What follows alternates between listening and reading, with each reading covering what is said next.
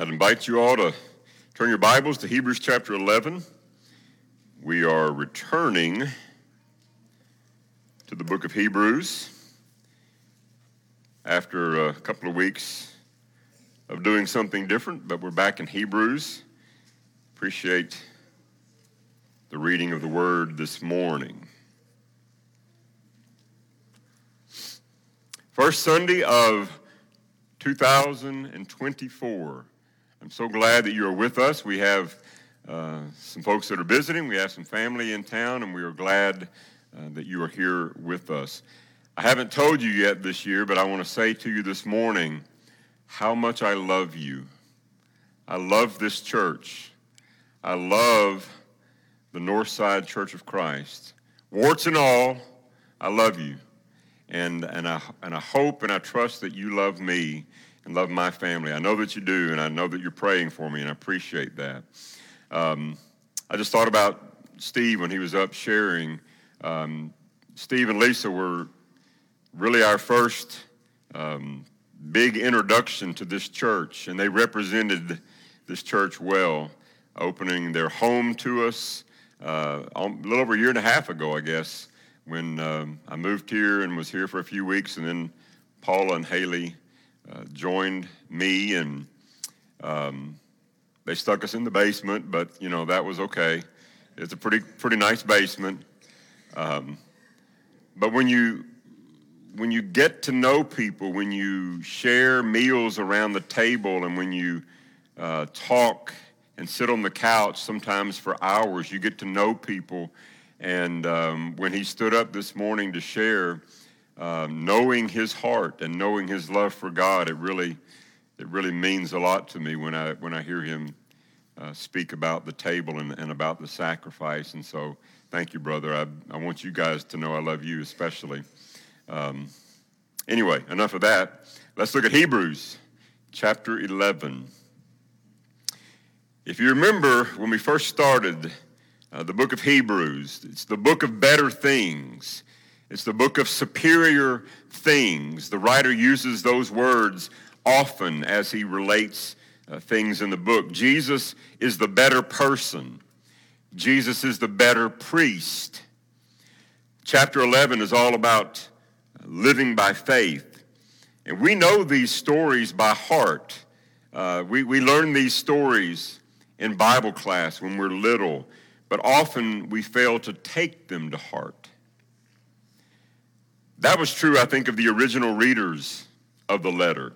They knew these stories. They knew these stories by heart, but they need to take these stories to heart. They're going through some things. They're being tempted to not follow Jesus anymore. Some crisis in their life, maybe their family, maybe their community, maybe they've been ostracized. I'm not exactly sure what all was happening. But the writer is trying to encourage them in chapter 11 to stay the course, to be encouraged, to be strengthened. Look at all these people who lived by faith. And even though they didn't receive the promises that God made, they never actually saw them in their lifetime. So oftentimes when we see things, when we hear a promise, we think we want it now. We want it right now. But the Hebrew writer makes it very plain that they saw these things only from a distance. Many of these promises they never realized during their own lives, but they still were living by faith when they died. And so he's encouraging them, you live by faith. Don't give up this journey of faith. Through Abel, we learned what it looks like to worship by faith.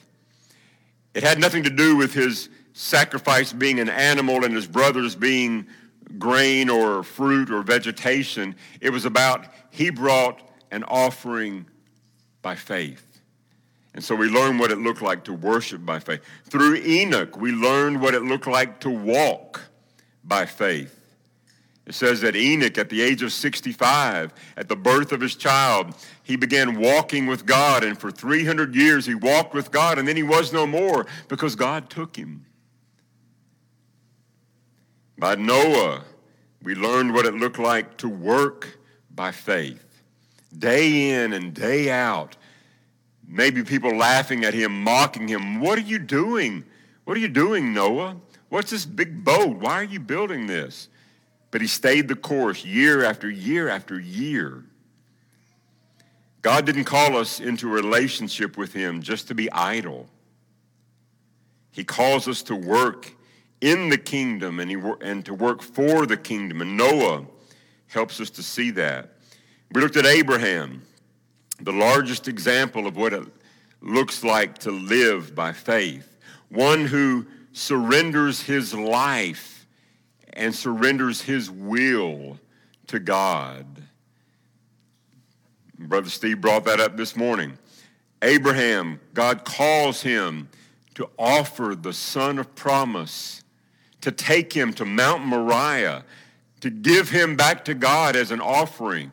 This one that God had promised would be the son through whom all nations of the earth would be blessed. How could this happen? How could God ask me to take the life of my son Isaac when it's through Isaac that he's going to bless the world? And we read that Abraham reasoned that God could raise the dead and give him his life back. Oh, we learned so much through the life of Abraham. But today we're going to look at a trio of characters, Isaac, Jacob, and Joseph.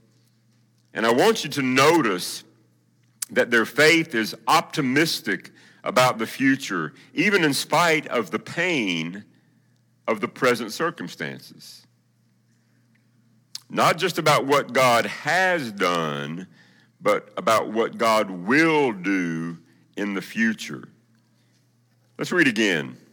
Hebrews chapter 11. Verse 20. By faith, Isaac blessed Jacob and Esau in regard to their future. By faith, Jacob, when he was dying, blessed each of Joseph's sons and worshiped as he leaned on the top of his staff. By faith, Joseph, when his end was near, spoke about the exodus of the Israelites from Egypt and gave instructions about his bones. Let's go back to the book of Genesis. We've been spending some time there. That's where we find these original stories. I don't want to spend all of our time with the background, but I want us to go back to Genesis 28. I want us to look briefly at these three blessings.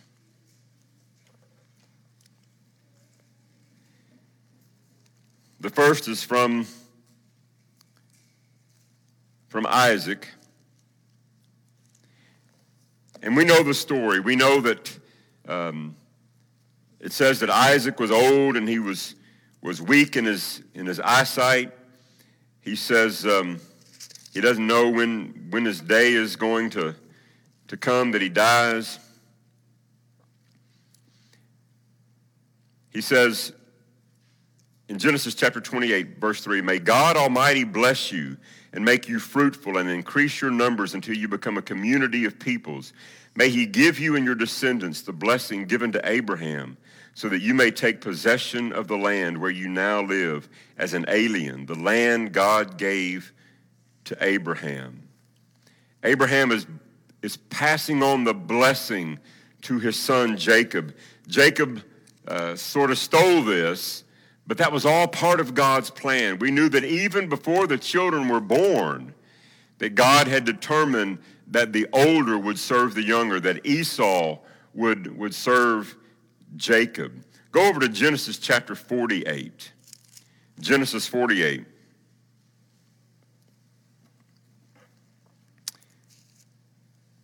We're going to pick up in verse 15.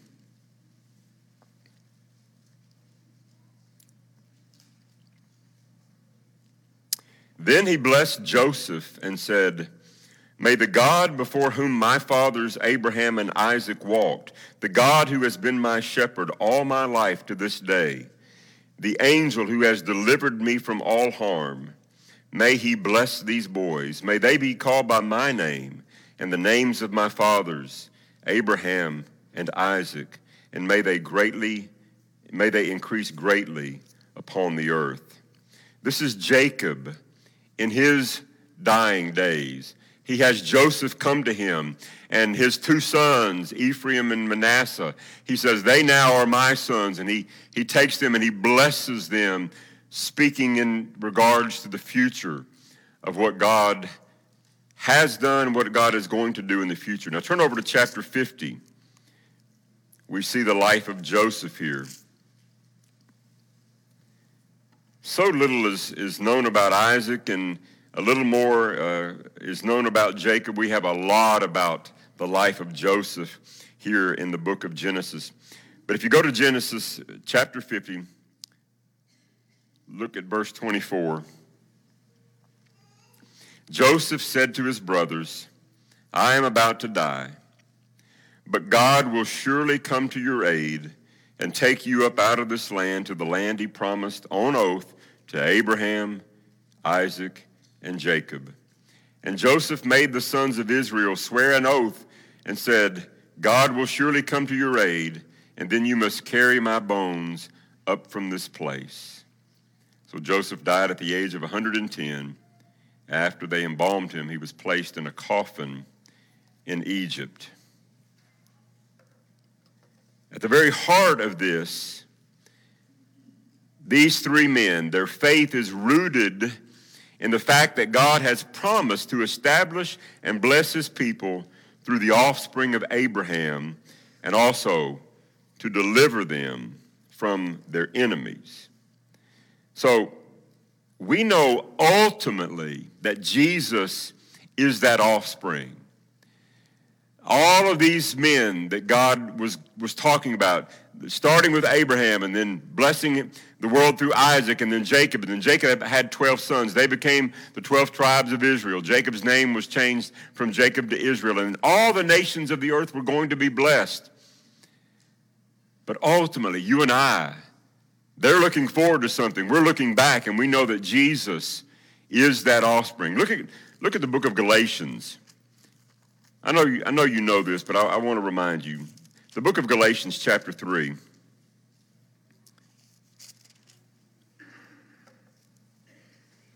Let's look at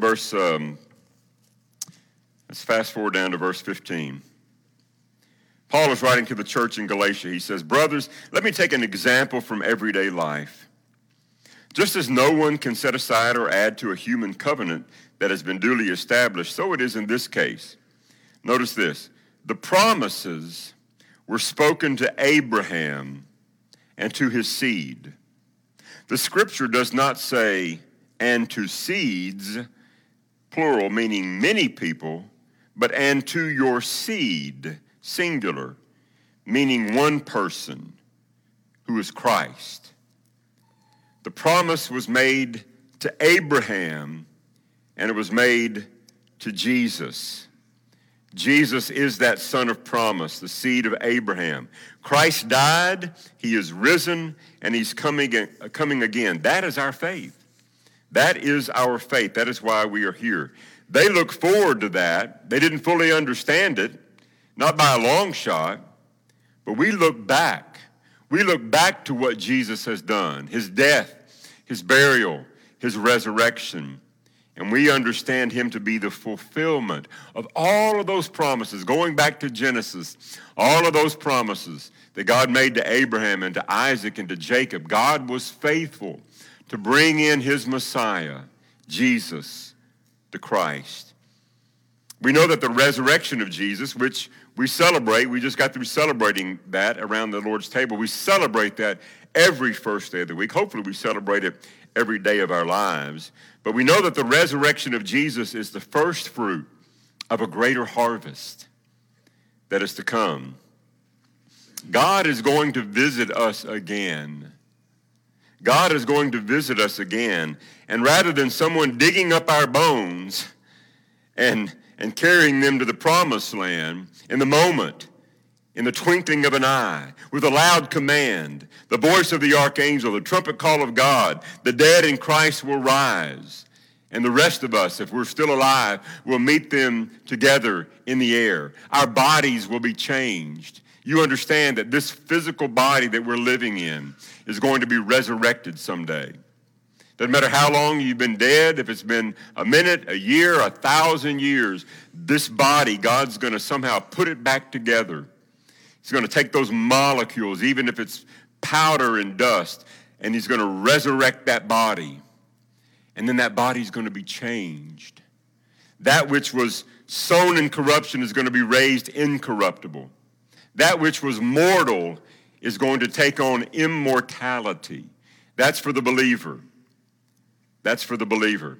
It never says about the unbeliever that he will be given immortality.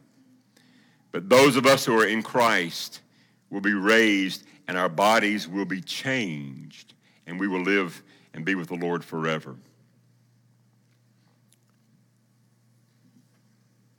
Now, to be sure, we need to learn how to live our lives well. We've got to learn how to live our lives well. But we live our lives well in order that we may die well. That's what we're looking at with Isaac and with Jacob and with Joseph. They were still living by faith when they died. What do I mean by dying well? Well, let's think about life as a race. We see that analogy all through Scripture, especially with the Apostle Paul. Look at Acts chapter 20. I love this analogy of life being a race. Acts chapter 20. Paul is speaking about his commission from the Lord. Look at verse 24. Well, let's go to verse 22. He says, "And now, compelled by the Spirit, I am going to Jerusalem, not knowing what will happen to me there. I only know that in every city the Holy Spirit warns me that prison and hardships are facing me. However, I consider my life worth nothing to me, if only I may finish the race and complete the task that the Lord Jesus has given me." And what is that task? The task of testifying to the gospel of God's grace. Isn't that beautiful? 1 Corinthians chapter 9. Oh, this is a very familiar passage. 1 Corinthians 9, and we'll go to verse 24.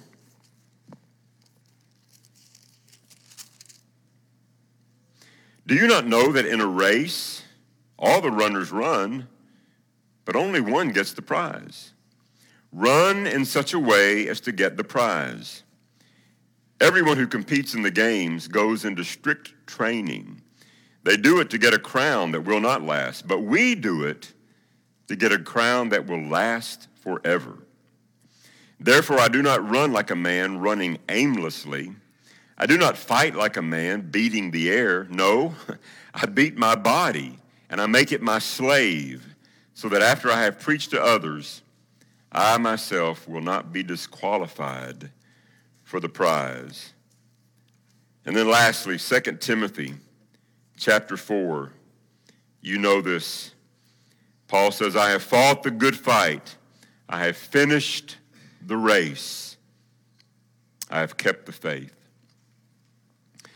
I want us to think for a moment this morning, not just about life as a race, but life as a relay race. I want you to think about the 4x100 meter race, if you will, for a moment. Runners, they sprint around the track, and these guys are fast. These women are fast. We think about the race of life as being a marathon. We think about it something that's going to last for a while. You have to kind of pace yourself, but not so in the 4x100. This is a race of fast people. That's why I never ran that race in school, because you have to have some speed about yourself. They let me throw the discus. That's the only thing they'd let me do is throw the discus, and I wasn't really that good at that. But you didn't have to be fast to throw the discus. The 4x100, somebody starts off, and they carry with them a baton, right? They're going to pass that baton. Now, the first person that starts just has the baton. So I want you to think about maybe your walk with Christ. Maybe you're the first person in your family that has faith in Jesus Christ. Maybe it was your mom and dad. Maybe it was your grandparents. But somewhere along the line, somebody had to start. Somebody had to come to faith in Jesus Christ. That's that beginning runner. And when the starter's pistol goes off, man, they take off, and they're not like cruising. They're not like pacing themselves. They run with everything they've got because they're only going to run 100 meters. And there comes a space on that track where they enter into a spot, and then there's another person that's waiting for them. You know what I'm talking about, the relay race? There's somebody waiting for them. There's a gap when that person crosses that line that the second person starts to run. And they run, and then that person catches up with them and hands them the baton. But you can only do it within a certain space. If you hand the baton too soon, you're disqualified. If you run past that space, you're also disqualified. There's just a window of time, a window of space there in the race that you can hand that baton. And you've got to be so careful. You've got to be so careful not to drop the baton. I saw years ago in the Olympics, we had one of the fastest teams ever. Our Olympic team, the American Olympic team, was one of the fastest in the history of the race. And they dropped the baton and they lost the race. Not because they weren't faster than everybody, but because they didn't practice well. I guess they made a mistake. They got sloppy. You've got to learn how to pass that baton and not to drop it, because you could lose the race in something that simple. Now I want you to go over to the book of Titus. Rodney, I thought we were in Hebrews chapter 11 this morning. Well, we're going to go to the book of Titus. Titus chapter 2. I want to show you something here.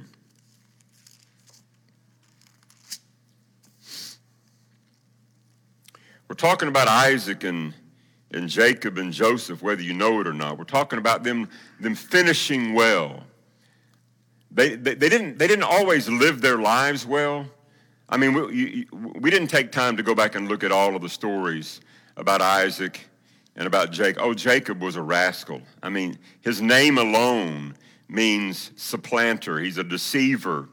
They didn't always live their lives well, but when they came to the end, they finished well. They were still living by faith. Why are we in the book of Titus? Look at chapter 2, beginning in the first verse. Paul is writing his son in the faith to Titus, my true son in our common faith. And this is what he tells Titus. He says, "You must teach what is in accord with sound doctrine. Teach the older men to be temperate, worthy of respect, self-controlled, and sound in faith, in love, and in endurance." He's talking about folks in the church here. Titus, I want you to teach these older men to be temperate, not to be hotheads, not to fly off at things, but to be men that are worthy of respect, to be dignified, to have endurance. Why does he want Titus to teach these older men to be this way? Because these older men are going to lead the church. These older men need to teach the younger men how to live life. These older men need to take a younger man under their wings and say, "Look, I know you don't understand everything, but I want to share some things with you. I want to share some things with you about what it means to be a godly man. I want to share some things because I've learned the hard way what it means to be a godly husband. You got little kids. I'm going to share some things with you about being a godly father. I don't have all the answers. I'm not saying that I have all the answers, but I've been around the block a time or two." So Paul is telling Titus to teach these older men so that they can train the younger men in the church. You see, oftentimes we get so frustrated. I get so frustrated when I look at the world, when I look at things that are happening in our world, the evil that exists and people, living life in a way that is so ungodly. But you and I cannot expect unbelievers to live as Christians should live. Can we just admit that? You and I cannot expect the world to live as a Christian lives. But what we can expect is that in the household of faith, those of us who profess faith in Jesus Christ, we can hold each other accountable to live a certain way. And as older men, listen to me, as older men, you need these qualities because there is a younger man looking at you, seeing how you're living, and he desperately needs you to pour your life into him. To take some of the seasoning that you have, to take some of the experiences that you have, and to invest them into his life. He needs that. We need that this year in 2024. We need older men teaching our younger men. Notice what he says here. Likewise, in the same way, teach the older women to be reverent in the way they live, not to be slanderers or addicted to much wine, but to teach what is good. Then, notice this, then they can train the younger women to love their husbands and children, to be self-controlled and pure, to be busy at home, to be kind, and to be subject to their husbands, so that no one will malign the word of God.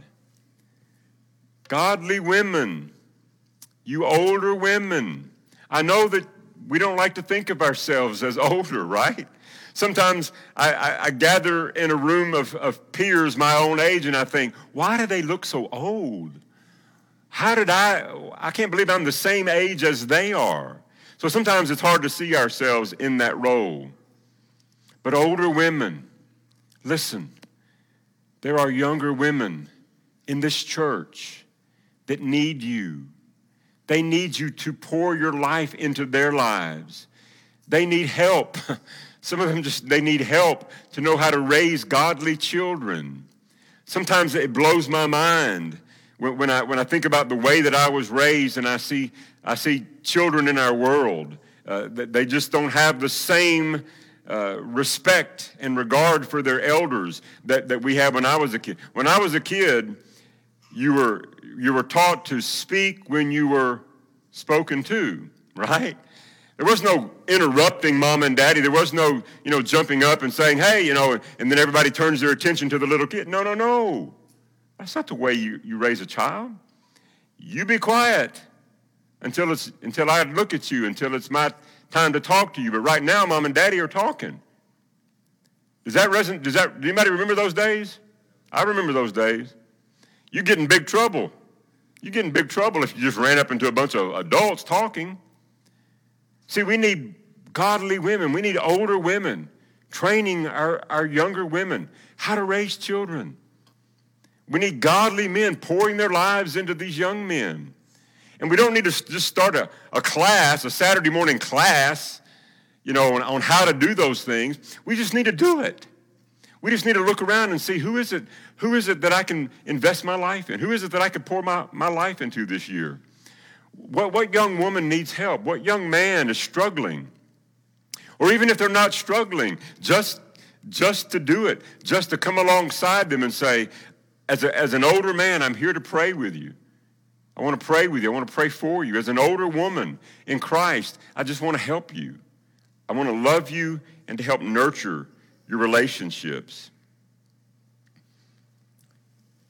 Let me share some stories with you that I've come across here. Some of you may know this name, Dick Hoyt and his son Rick.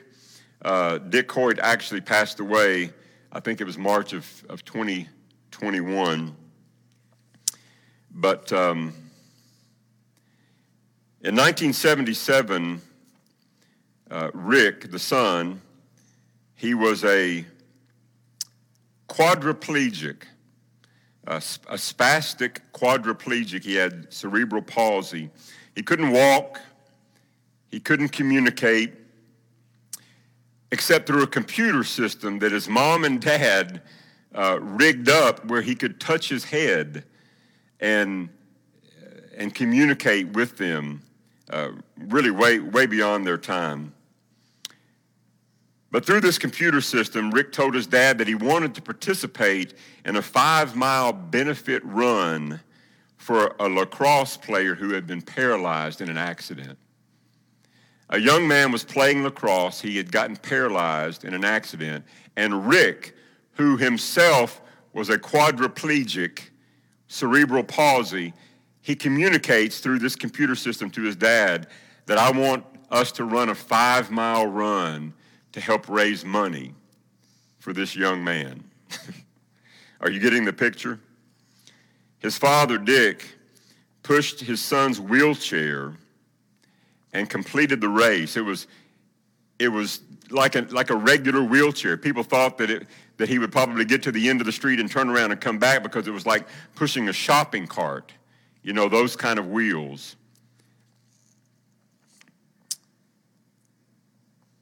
He wasn't an experienced runner, Dick wasn't, but they came in second to last. They came in next to last in the 5-mile run. At the finish, Rick, the son, told his dad, he says, "Dad, when we are running, I feel like I am not disabled." And so you fast forward, the father and son team has participated in over 1,200 athletic events. They completed, I think, 35 Boston marathons. 35 Boston marathons, father pushing his son. They got a little bit better wheelchair. They came up with some more ergonomically dynamic, aerodynamic wheelchairs. Team Hoyt, as they became known, raised over $1 million for Easter seals. And they said that their goal was to build character, confidence, and self-esteem for physically challenged young people. One man, one son, a life well lived. I came across this young mother. She was a widow. Her name is Judy Schofield. She shared this story. She said, "I was a young widow with one son away at school and another small child at home. I was in nursing school and working as much as I possibly could, so time to provide a good meal seemed almost impossible. In fact, my sister fondly recalls a time when I asked my son Adam, 'What do you want for dinner?' And his response was, 'I don't know. Where do you want to go?' It was at this time a lady I knew from church approached me and told me how much she loved to cook and how she always cooked too much. So would I care if she shared a few of her meals with me when she had extra? I hate to see it go to waste," she proclaimed. I realized later that this was her way of not making me feel bad or obliged to pay her back, because over the course of the next year, she quietly stopped by every Friday with some meals. They were all packed up and frozen, so they were easy to heat and to eat. She continued to explain how I was helping her by taking some of the food off her hands. But in reality, I knew her objective was to be my food angel. I am certain she was one of the reasons I made it through that year, as she nourished not only my body, but also my soul.